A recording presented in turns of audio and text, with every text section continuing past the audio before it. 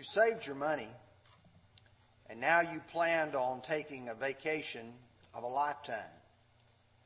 You bought your tickets to the destination you're going. You've made your reservations at the hotels.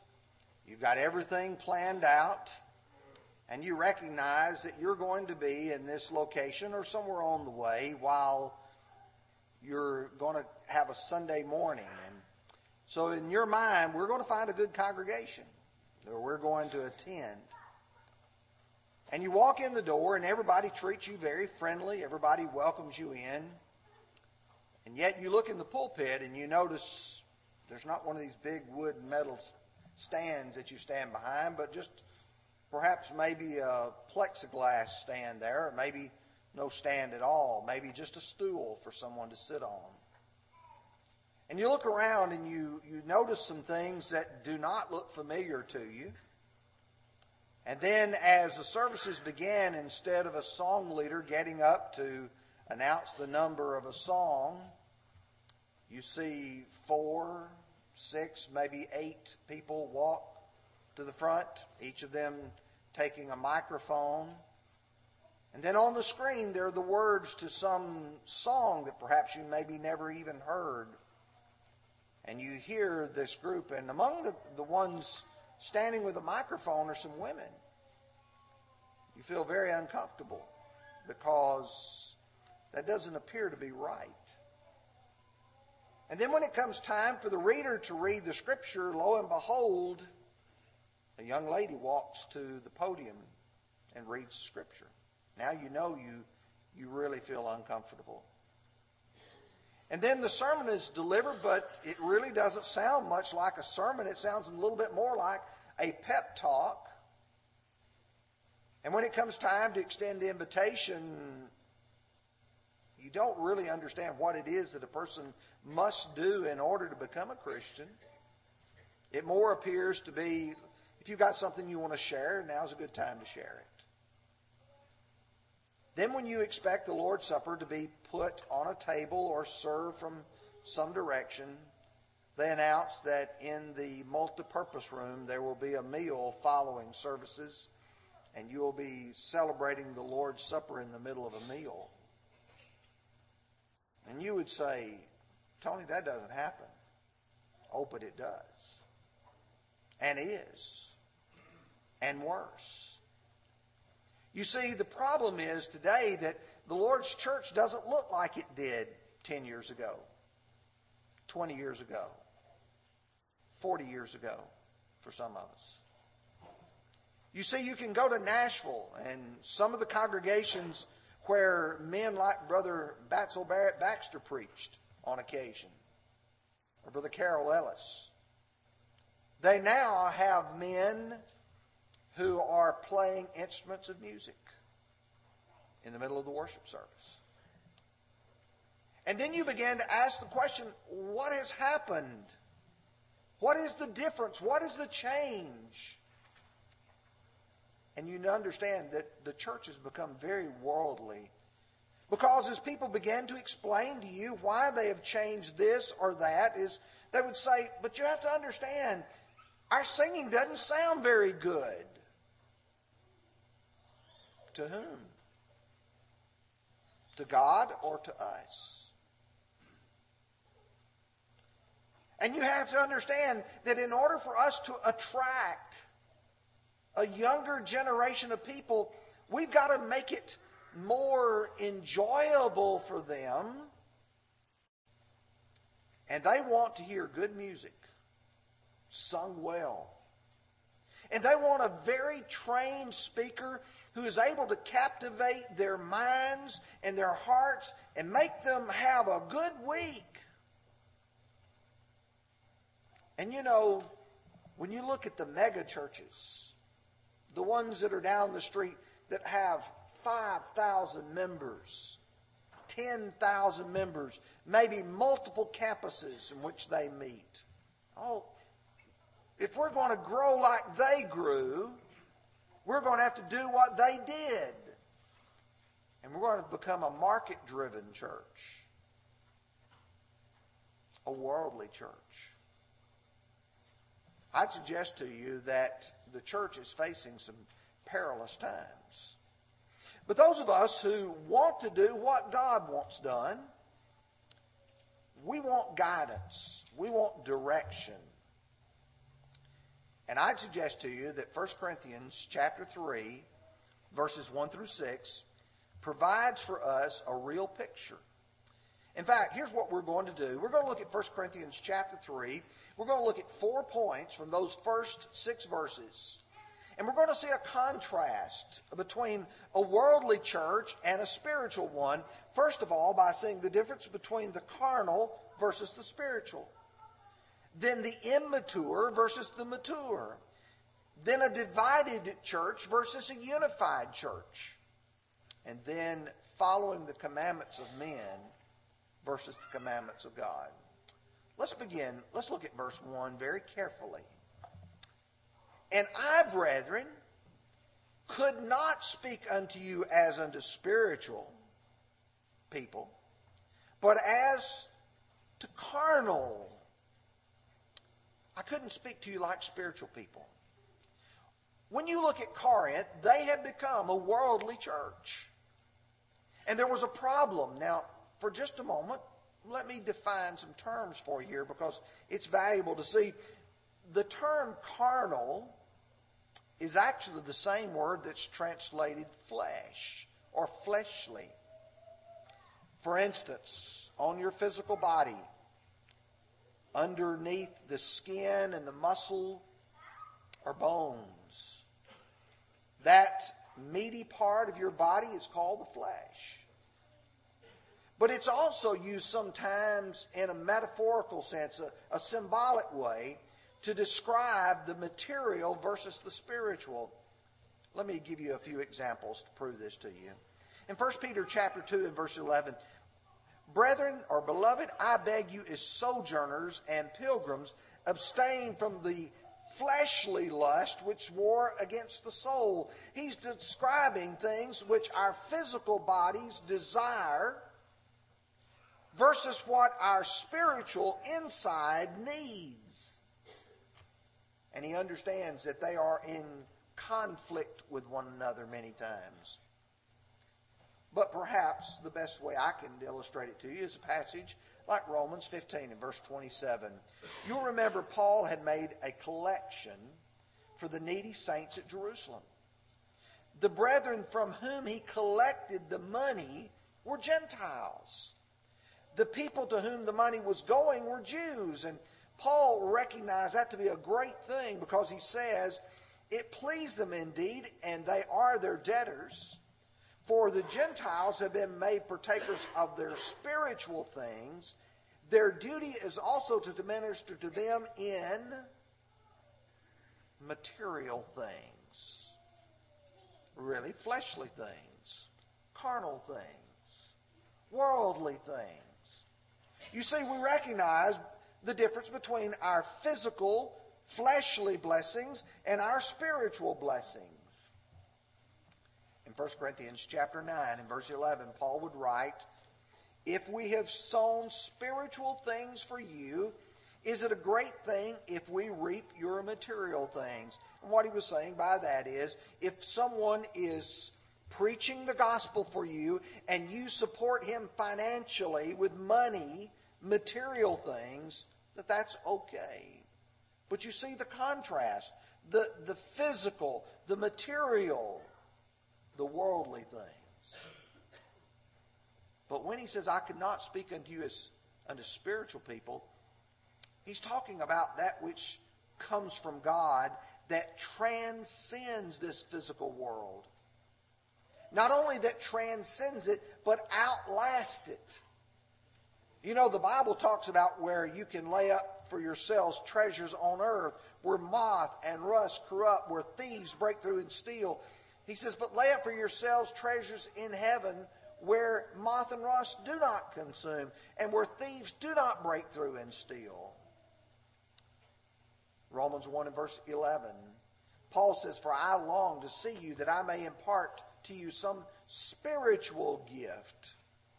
That's something that's not a part of this fleshly world. It's something divinely given from God. In 1 Corinthians 15 and verse 44, contrasting what's going to take place at the resurrection, he said, it is sown a natural body, it is raised a spiritual body. There is a natural body and there's a spiritual body. The physical body is subject to decay. The spiritual body is not. In 1 Peter 2 and verse 5, you also, as living stones, are being built up a spiritual house. A spiritual house. We're talking about something that is not physical. The church at Bobby Branch is not the blocks, the wood, the stone. It's the people. And it's not just the people's physical bodies, it's their souls that make up this congregation. Now you say, well, why bring all that up? The church has become worldly when it cares more for physical things than it does for spiritual things. The Lord's church has become worldly when we are more concerned with our physical meeting place than we are our eternal dwelling place. When we are more concerned with the way people feel about the here and the now than when they feel about the future of where they will spend eternity. There is a passage that Paul uses to the second letter to the Corinthians that I think illustrates this as well as anything. He said, therefore we do not lose heart. Even though our outward man is perishing, yet our inward man is being renewed day by day. For our light affliction, which is but for a moment, is working for us a far more exceeding eternal weight of glory. While we do not look at the things which are seen, for the things which are seen are temporary, but the things which are not seen are eternal. He's talking about the contrast between the physical and the spiritual. And the reason why churches become worldly is because they lose perspective of the physical versus the spiritual. Now let's look at verse 2. He's going to talk about the immature versus the mature. At the end of verse 1, he says, as unto babes in Christ. Verse 2 says, I fed you with milk, not with solid food, for until now you were not able to receive it, and even now you're still not able. Milk and solid food. Milk versus meat. You know, as children are born into this world, they have to have the sustenance that their systems can handle. And all their systems can handle is the liquid, the milk. However, as a child grows and matures, pretty soon you begin to add soft foods that the body can handle, can digest. And then by the time you get to be an adult, you can take a big old piece of beef and you can chew on it and you can digest it. You can have meat. Do you realize the Bible uses that kind of figure several times? In 1 Peter chapter 2, verse 2, he says, as newborn babes desire the pure milk of the word that you may grow thereby. You know, every time you have a young man or a young woman or older man or old woman, for that matter, that becomes a Christian, one of the most important things is being sure that they get the understanding, being fed frequently, the basic things of God's Word, so they can grow. In the book of Hebrews, chapter 5, the Hebrew writer was writing about a man by the name of Melchizedek. He said in verse 11, of whom I have many things to say and hard of interpretation.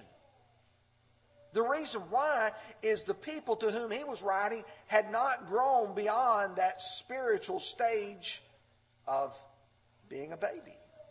Here's the way he put it. For though by this time you ought to be teachers, you need someone to teach you again the first principles of the oracles of God. And you have come to need milk and not solid food. For everyone who partakes only of milk is unskilled in the word of righteousness, for he is a babe. But solid food belongs to those who are of full age, that is, those who by reason of use have their senses exercised to discern between both good and evil. Here you have people that he is describing who have not put it to practice in their life. They've not grown as they ought to. And someone now needs to come back and teach them again the first principles. There's a lack of maturity.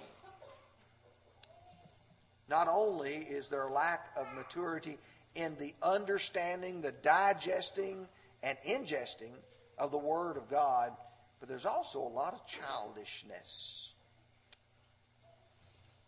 Someone says, what do you mean by childish? That's what Paul's describing in 1 Corinthians 3. People who have kept on their childish ways. I know every one of you have seen little children who have a toy, maybe 2 or 3 toys. And the parent says, okay, now share with your brother, share with your sister, share with your friend. No, it's mine. Childishness. When you go to 1 Corinthians chapter 13, verse 11, Paul said, when I was a child, I spoke as a child, understood as a child, I thought as a child. When I became a man, I put away childish things. The immaturity that exists sometimes between Christians is illustrated by the way they act so childish. When the church speaks, it ought to be speaking as 1 Peter 4 and verse 11 says. When you have churches where people do not know God's Word because God's Word is not being taught in the classrooms, because God's Word is not being preached from the pulpit, you have people then who have chosen to do whatever they want to do. Paul would say in Romans chapter 10, for they, being ignorant of God's righteousness and seeking to establish their own righteousness, have not submitted themselves to the righteousness of God. I'd suggest to you one reason why we have a worldly church is we have an immature church. In 1 Peter 4 verse 11, if anyone speaks, let him speak as the oracles of God. If anybody is going to preach a lesson in a pulpit that belongs to God, he needs to understand the admonition that Paul gave Timothy in 2 Timothy chapter 4, verses 1 and 2. I charge you, therefore, before God and the Lord Jesus Christ, who will judge the living and the dead at his appearing in kingdom, preach the word. Anytime if one is not declaring the word of God, he is setting up a congregation to be immature. The third aspect of a worldly church is division versus unity. Look with me now at 1 Corinthians chapter 3, verse 3. Paul says, for you are still carnal.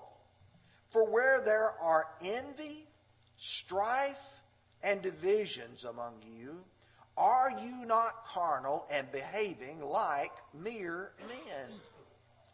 Notice that phrase, envy, strife, divisions. You see people who are envious of one another's position, one another's place. You see because of that, strife arises, divisions occur. But you see, if you base it upon what Paul had just previously said, if we all are going to preach God's word, not man's word, something else, God's word, you won't have that division. But I want to point out to you, Christians are not mere men. We're called to a higher level, a higher standard. I want you to listen to Luke 22, 24 through 26. Now there was a dispute among them as to which of them would be considered the greatest. And he said to them, the kings of the Gentiles exercise lordship over them. And those who exercise authority over them are called benefactors. But not so among you. On the contrary, he who is greatest among you, let him be as the younger, and he who governs as he who serves. Paul was trying to impress upon the people at Corinth what Jesus had tried to impress upon the apostles, and that is that in God's kingdom, service is what counts. Not prominence, not position, not strife, not division. I think the way Paul used that phrase at the end of Ephesians 4 and verse 3, as is fitting for saints. How should Christians act? Not only in moral areas, as he talks about in the first part of verse 3 here, but how should we act as Christians, as saints in the church? Should we be envious of one another? Should we have strife with one another? Should there be divisions? Obviously not. When the Lord's brother James wrote his general epistle, he addressed a number of practical areas. What about the tongue? What about faith and works? You get to chapter 3 and he says, who is wise and understanding among you? Let him show by his conduct, that his good conduct, that his works are done in the meekness of wisdom. But if you have bitter envy and self-seeking in your hearts, do not boast and lie against the truth. This wisdom does not descend from above, but is earthly, sensual, and demonic. For where envy and self-seeking exist, confusion and every evil thing are there. But the wisdom that is from above is first pure, then peaceable, gentle, willing to yield, full of mercy, full of good fruits, without partiality, without hypocrisy.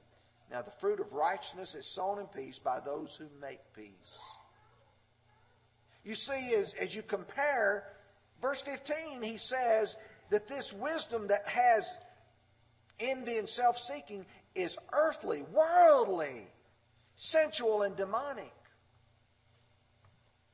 You have a worldly church when people are motivated by my own goals, my own will, my own desires. Now, how was that manifesting itself in Corinth? It's when we start picking our favorites.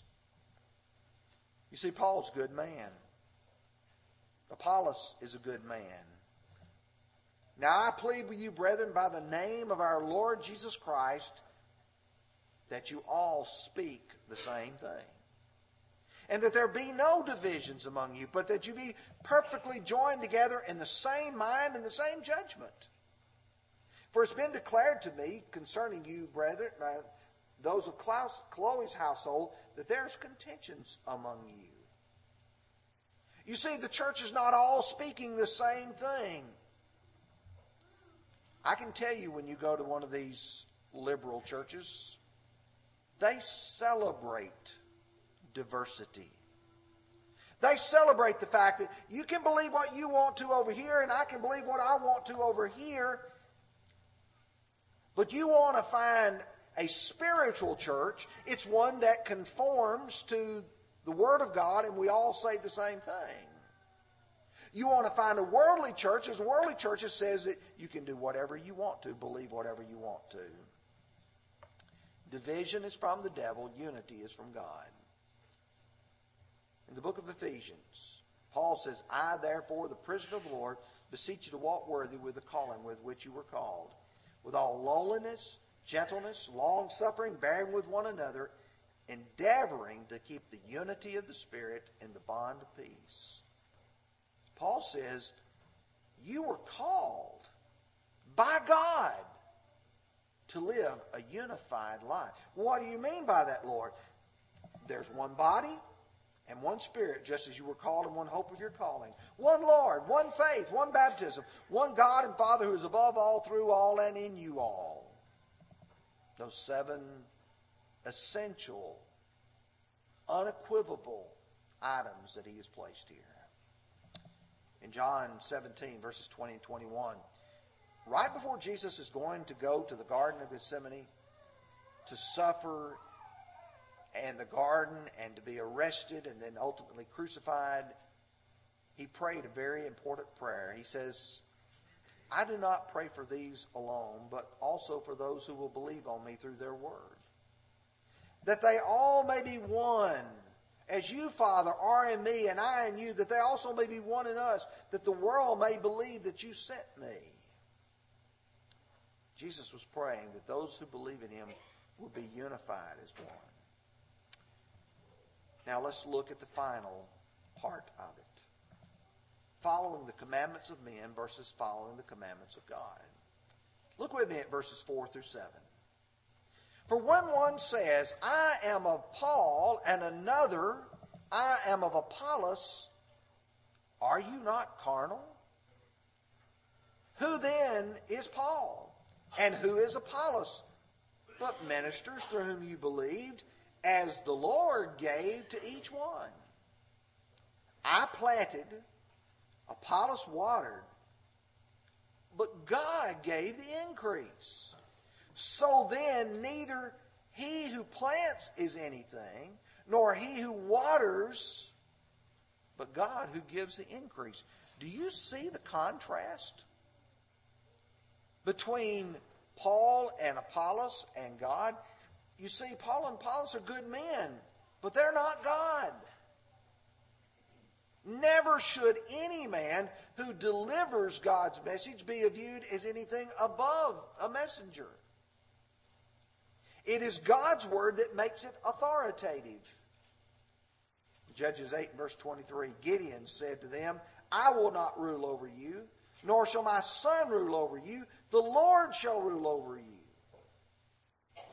In Revelation 22 and verse 9, John had been astounded by the revelation that had been given to him, the visions that he had seen. And he said to me, see that you do not do that, for I am one of your fellow servants of the brethren, the prophets, and of those who keep the words of this book, worship God. John said, I fell down at his feet, and he said, get up. You don't do that. Only God is worthy of our worship and our devotion and listening to his word. And you see, at some point, everyone has to choose.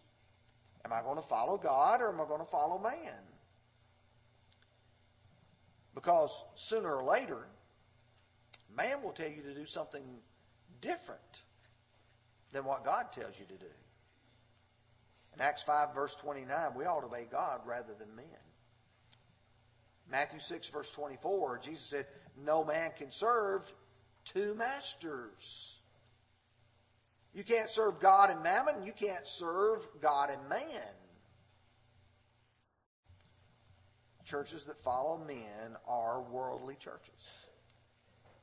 Last Sunday evening we talked about cultism, and one of the things we talked about was a person rising up with a charismatic personality that people just thought he was so great.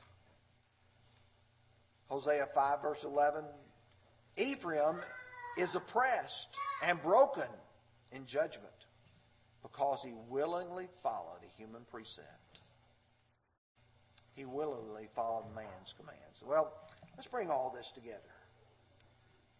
Worldly churches are those who love God less than they love this world. See, I turned that around. Because so many times people will say, I love God. I'm here. I'm willing to give. I'm willing to do. But they really love something else. They love the flesh more than they love God. In 1 John chapter 2, do not love the world or the things that are in the world. If anyone loves the world, the love of the Father is not in him.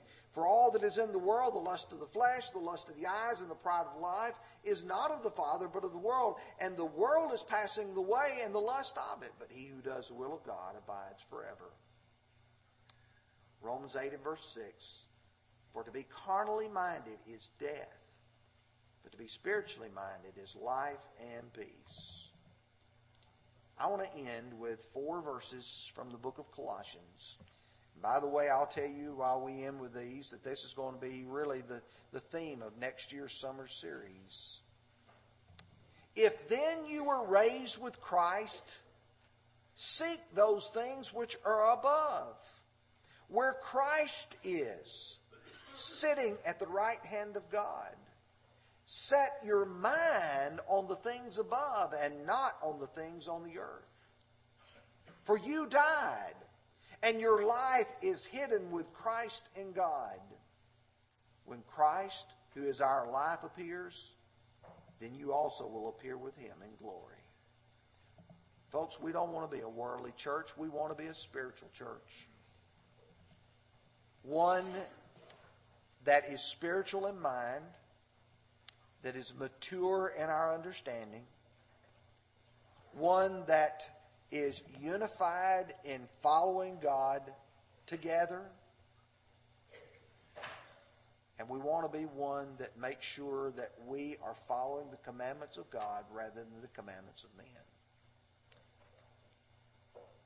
We don't end the service, the lesson, without offering the Lord's invitation. Because in every assembly, practically there's always someone who needs to obey the gospel. You need to come to Jesus, believing that he is, and he is a rewarder of those who diligently seek him. Hebrews 11, verse 6. You need to come with a penitent heart that says, I'm sorry for what I have done. Acts 17 and verse 30 says, the times of this ignorance God once overlooked, but now he commands all men everywhere to repent. With the desire to confess our Savior as Lord. Matthew 10, 32 and 33. And then to be baptized, to be immersed in water. And behind me is a baptistry. It's full. The water's in it. There's garments ready. There's water there. What's hindering you from being baptized? Or as Acts 22:16 says, why are you waiting? Be baptized. And if you're a child of God, you know that you need to live right. And we can pray with you and for you. Would you come while we stand and sing?